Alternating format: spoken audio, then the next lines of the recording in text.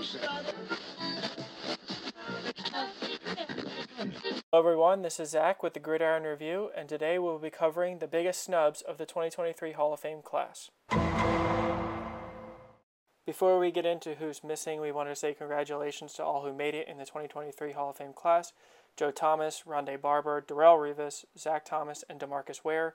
If you want to check our channel, we do provide our brief thoughts on their inductions as well as their career highlights. We have no issues with those selected, and we think they were definitely deserving. That does not mean we don't have a problem with a few that were not selected in this year's class.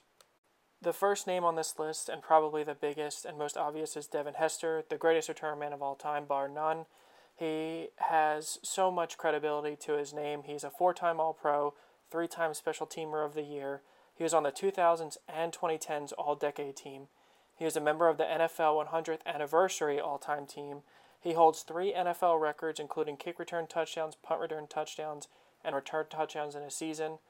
And it is just a travesty that he was not selected. This was a concern that because he has special teams, he wouldn't get in on the first try, but it's a crime that he was left off. Before we go on to the next part, I just would like to ask if you're still listening to like and subscribe, as we're trying to grow our platform and continue to bring you NFL and college football news, and be a lookout for our draft content.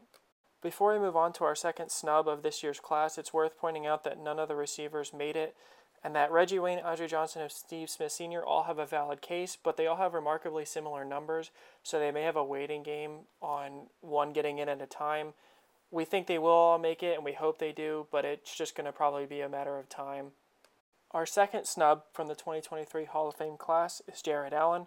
We know DeMarcus Ware made it, which makes it difficult for Allen to get in, but their numbers are closer than you may think.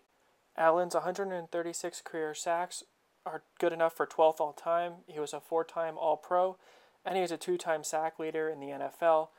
He's a guy that kind of did it quietly. He does have a 20-sack season, but you're going to see Robert Mathis and Dwight Freeney challenge him, even though his numbers are a little bit better. And we hope he gets in next year, but with the addition of Julius Peppers, it's going to be difficult, as Peppers is one of the all-time greats at the position. Peppers will be joined by Antonio Gates, Brandon Marshall, Haloti Ngata, and Sebastian Janikowski, amongst others, for first-year eligible players for the 2024 Hall of Fame class. Thank you everyone for watching. We hope that you continue to support our YouTube page and visit our website as well as our other social medias, and we look to seeing you again. Thanks.